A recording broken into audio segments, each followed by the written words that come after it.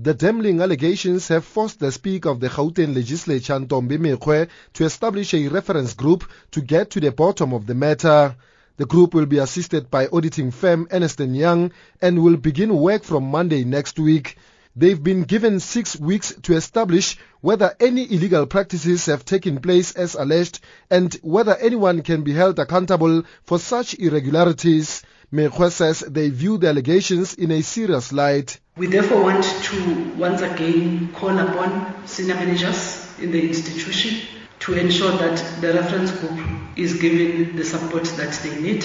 One of the things that this team will be doing is to ask those that have information to bring evidence in front, but want to assure you of confidentiality. We're not going to be saying who has provided what information.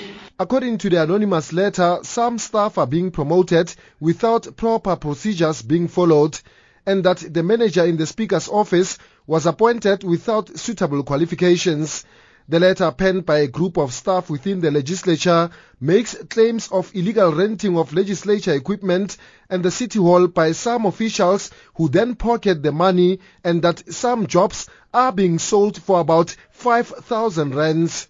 They allege that there are high levels of nepotism and in some cases involving a husband and a wife.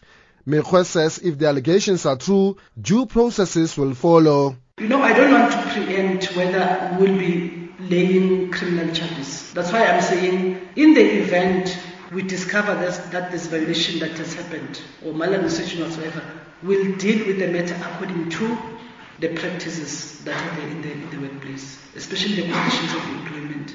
I don't want to preempt that there's going to be a criminal charge. The legislature staff say they were too afraid to come forward for fear of victimization. Nevertheless, they decided to blow the whistle as they believed the situation was getting worse.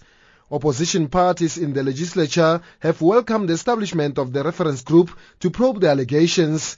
However, the DA's Mike Moriarty says this is long overdue. I think that this thing could have been done far more swiftly and much more quickly, and without the resorting to a whole lot of people doing a whole lot of things.